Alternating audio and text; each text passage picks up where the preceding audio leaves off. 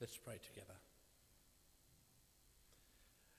Gracious Heavenly Father, we pray for ourselves as we come to your word, that you would speak to us through your word and by the power of your Holy Spirit, that we wouldn't just see words on a page, but that we would hear your voice.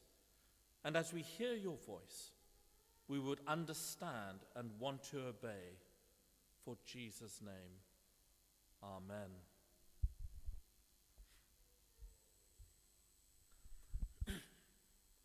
What do you value most in life?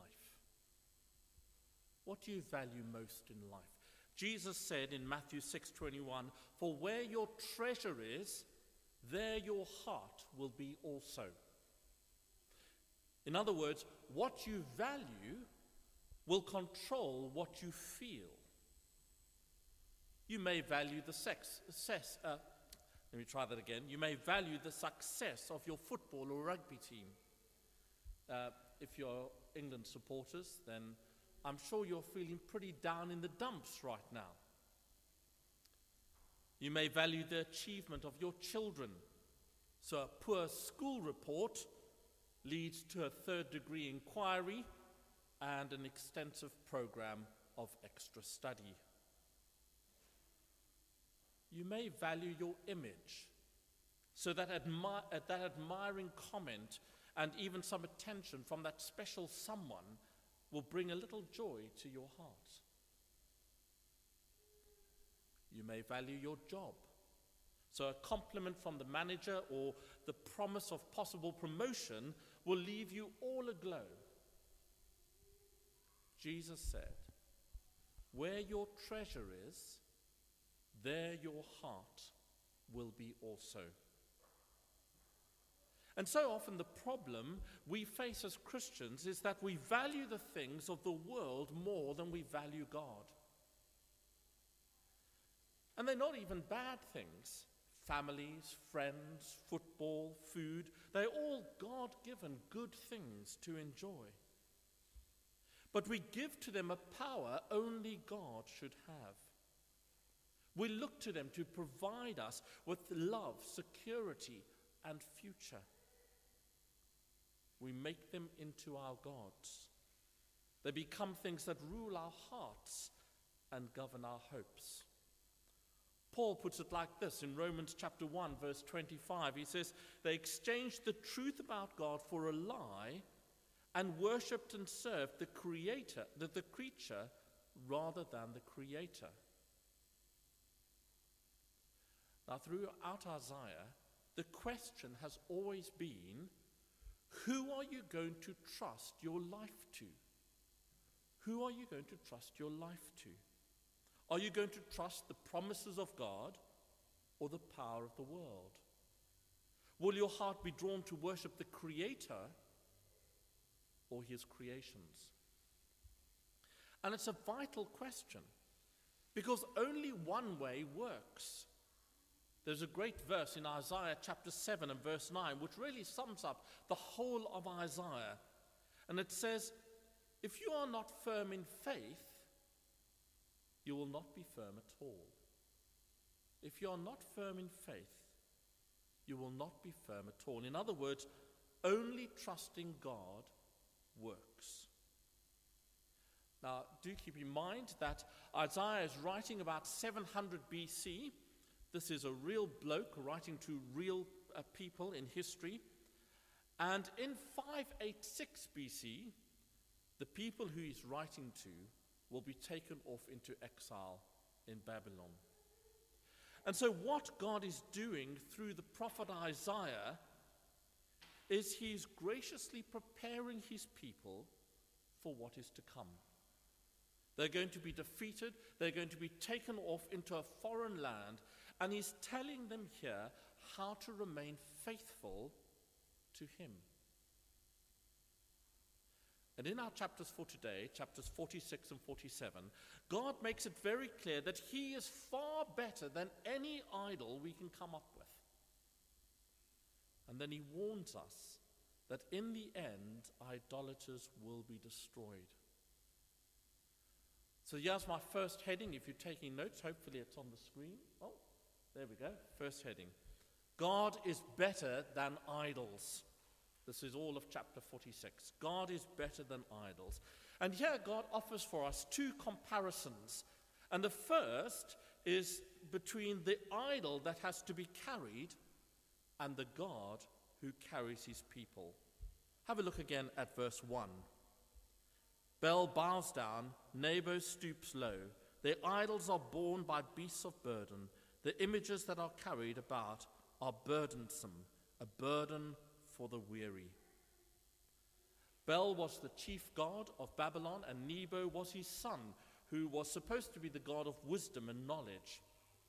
And at New Year, the high point of the Babylonian religious calendar, they were to be carried from the shrine to the city. But here's the problem. The problem was that they were really quite heavy. And they had to be carried on beasts of burden. They had to be carried. They were, in fact, themselves a burden to the people, as they had to haul them from the shrine to the city.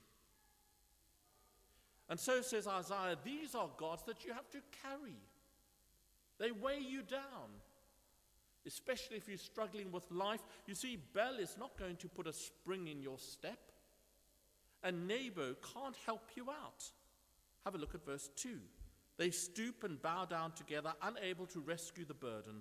They themselves go off to captivity. Now, God promised his people that their exile in Babylon would eventually come to an end when he sends Cyrus, the king of Persia, to smash the Babylonian Empire. And here the Babylonians are pictured as trying to rescue their own gods to carry them away as Cyrus comes in. It's a ridiculous picture, isn't it? A God you have to carry around, a God who wears you out. And yet don't we do the same? Don't we wear ourselves out trying to carry the burdens of our idols, whether it's wealth or success, happiness, love, family, fame, future retirement, health, beauty, and the list goes on. They become a burden to us. We wear ourselves out serving these things as if by them we will find fulfillment, purpose, and contentment. God says, stop. Stop. Listen to me. I am so different to all these idols you are living for in the world. Look what he says in verse 3 and 4. Listen to me, you descendants of Jacob, all the remnant of the people of Israel, to whom I have upheld since your birth and have carried since you were born, even to your old age and grey hairs. I am he who will sustain you. I have made you, and I will carry you. I will sustain you, and I will rescue you. You see, unlike the idols who need to be carried around, the Lord carries his people from birth through life, even to death.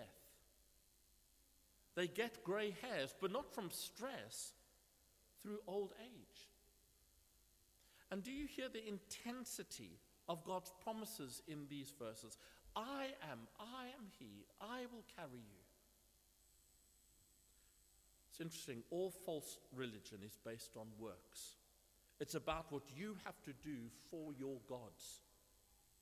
And here in Isaiah, you have to literally carry your God around in order to get him from one place to the next. Whereas true religion is about grace. It's about what God does for you. And God says, I will carry you. I will carry you through all your life, and I will rescue you. Where are Bel and Nebo today? Well, they are a distant memory of a non-existent nation. And where is the Lord who speaks through his word in Isaiah 46? Well, he is worshipped by over 1 billion people today. So in one corner you have the idols you have to carry around that wear you out and that cannot save you. They are the things that dominate the treadmill of most people's world today. In the other corner, you have God who carries you from cradle to grave, who promises to sustain you and rescue you. Let me ask you this morning, which are you going to choose? Which have you chosen this past week? Where are you looking away from God to trust or rely on your idols? Where are you investing your hope and your concern and your joy? Because God says in verse 5, "With whom will you compare me or count me equal?" And just in case we're still doubting, God has another comparison for us, and here it's between what is made and the one who makes. Have a look at verse 6 and 7. "Some pour out gold from their bags and weigh out silver on the scales. They hire a goldsmith to make it into a god, and they bow down and worship it. They lift it up to their shoulders and carry it. They set it up in its place, and there it stands. From that spot it cannot move. Even though someone cries out to it, it cannot answer. It cannot save them from their troubles." Now these gods were clearly expensive to make. They sucked your bank balance dry. And yet they can't move. They can't even answer, and they certainly cannot save. Well, of course not. You've just made it. So let me ask you, as I ask myself, where are you investing your wealth? Into glorious gospel work that honors Jesus, or into things that don't move, that don't answer, and cannot save? What's sucking your bank balance?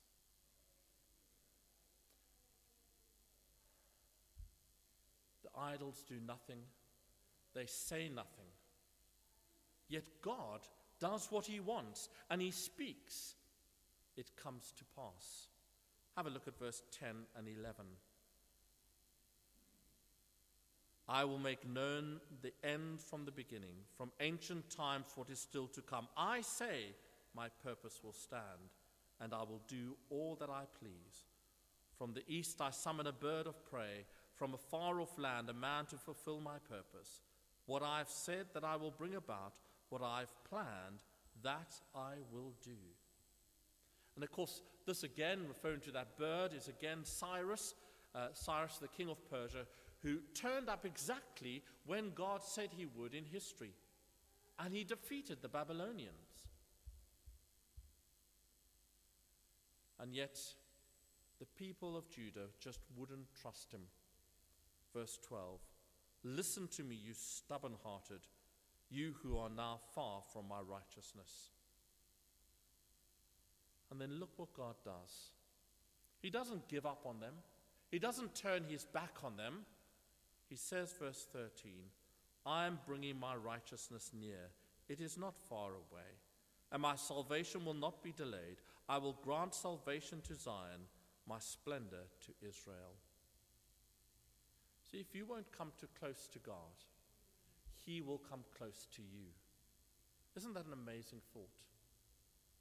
And 700 years after Isaiah, God came to earth in Jesus Christ, his Son. And in Jesus, God draws near to us like no other, walking the very roads of Judah. And with him, he brings God's righteousness. Maybe we can't draw close to God, so he is drawn close to us in Jesus. If you are not a Christian this morning, is there anyone like this God of the Bible who can give love like this, who speaks and acts and carries us through life, and who will save us? How does all the empty, unmoving, and unspeaking things that we put our trust in even compare to the God of the Bible? And if we are Christians, why do we keep running back to those idols as if somehow by them we will find contentment, peace, and purpose and happiness? Trusting God is the best and only wise way to live life now, especially when we consider the alternative. And that brings me to my second main heading for this morning. In the end, idolaters will be destroyed. And this is all of chapter 47. Now, the Babylonians were a really confident nation. They didn't think they needed a little God from Judah telling them what to do. They thought they knew it all and had it all. So look what God says, verse 1 of chapter 47. Go down, sit in the dust, virgin daughter Babylon. Sit on the ground without a throne, queen, city of the Babylonians. No more will you be called tender or delicate. So no longer are you going to be that beautiful virgin, tender and delicate. Instead, says God, verse 2, take millstones and grind flour, take off your veil, lift up your skirts, bare your legs, and wade through the streams. You will in fact become Babylon the slave, who has to grind flour on a millstone, or even Babylon the whore. Verse 3, your nakedness will be exposed and your shame uncovered. I will take vengeance. I will spare no one. You see, just as God promises to save his people, he says, I will judge my enemies, those who line themselves up against me, the living God. The one in verse 4 who is the Redeemer, who buys back his people, is also the Lord Almighty, the Holy One, who is so pure and so good he will not tolerate evil, and he cannot tolerate those who reject him. He will punish them, and no one will escape. And so he says to Babylon in verse 5, he says, sit in silence, go into darkness, queen, city of the Babylonians. No more will you be called queen of kingdoms. And of course that's true. Babylon ceased to exist. It once was the greatest superpower on the face of the earth. And now it is so lost they can't even find the ruins of the city. Yes, God did use Babylon to punish his people, but he will hold them to account. Verse 6 tells them that they showed no mercy, and so they will receive no mercy and be punished. Now I wonder, as you look at those verses, if you can see three things that the Babylonians say to themselves when faced with the pathetic God of Judah. They are no different, in fact, to the lies that we feed ourselves today. The first one's there in verse 7. I will live forever. Verse 7, you said, I am forever, the eternal queen. But you did not consider these things or reflect on what might happen. You see, the Babylonians didn't think about death or destruction. That happened to other people on the news. That's not for me. They didn't pause to reflect on the fact that every human being before them had died, and every great empire before them had come and gone. I will live forever. The second thing they say to themselves is, I am in control of my life. Look at verse 8. Now then listen, you lover of pleasure, lounging in your security and saying to yourself, I am, and there is none beside me. I will never be a widow or suffer the loss of children. Doesn't that sound familiar? Earlier on, back in chapter 46, isn't it what God himself says of himself? I am. I will carry you. You see, they're living as if they are God and in total charge of their destinies. Whatever they plan, they say that's going to happen to them. It's all going to be happy families, no disaster, no tragedies. But see what happens, verse 9. Both of these will overtake you in a moment, on a single day. Loss of children and widowhood, they will come upon you in full measure, in spite of your many sorceries and all your potent spells. Doesn't matter how strong they thought they were not in control. The third thing they say to themselves is, no one is going to hold me to account. Verse 10. You have trusted in your wickedness and have said, no one sees me. Your wisdom and knowledge mislead you when they say to yourself, I am, and there is none besides me. You see, because they think they are God, then there is no one to hold them to account. They can do as they please with impunity. I think that there's no different to the assumptions of our world today. We say the same things, don't we? We live as if life goes on forever. We assume that our plans for our lives will always be fulfilled. What we choose will come about. And we think no one is watching, that no one's going to hold me to account. I've been intrigued by the mass response to this whole pandemic situation. The shock of it has been that actually we are not in control, and that our lives are not quite as certain as we think they are. It is fascinating to see how saving lives has become the ultimate priority of existence. It is all about saving life. Nothing else matters, because we've been surprised and shocked by the fact that we are not in control of our lives. Of course, sadly, it doesn't cause us to turn to the God who is in control. We still think we hold account to no one. This is the world that we live in. May even the knowledge and wisdom of humanity has misled us, just as the knowledge and wisdom of the Babylonians had misled them. In fact, stand for all those who oppose God, who live as if God can be ignored, as if life goes on forever and we can do as we please, for there's no accountability. And God says to that, no, death will come. Your plans will fail. I see you, and I will hold you to account. Have a look at verse 11. Disaster will come upon you, and you will not know how to conjure it away. A calamity will fall upon you that you cannot ward off with a ransom. A catastrophe you cannot foresee will suddenly come upon you.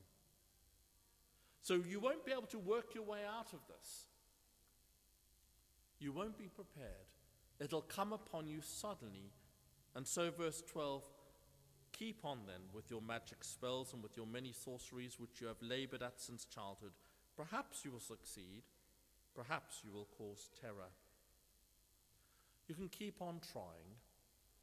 There might be momentary success, but in the end, you will be worn out. Verse 13. All the counsel you have received has only worn you out. Let your astrologers come forward, those stargazers who make predictions month by month. Let them save you from what is coming upon you. And that's our world, isn't it? This whole massive industry built on the discussion of how to solve the world's problems, blind to the heartache and failure of living life without God. And so God says, verse 15, that is all they are to you, those who have dealt with and labored with since childhood. All of them go on in their error. There is not one that can save you. All these people trying to give you advice and to sort your life out for you, to give you hope for the future, yet there's not one who can save. So in conclusion, here's the choice that every human being faces. We can choose our man-made idols, which will only in the end wear us down and give us no help, but will suck us dry of energy. Or we can choose the God who will carry us through life from cradle to the grave, who will sustain us when things are rough, and has sent his Son to draw near and rescue us from our sin. Which will we choose? But be warned, because our choice has consequences. Because in the end, following idols will only lead us astray. They will tell us that we will live forever, that we have control of our lives, and that no one sees what we do. And God says, no. Death will come. Your plans without me will fail. I see you, and I hold you to account. So what will it be? Or may our choice be the Lord Jesus and him alone.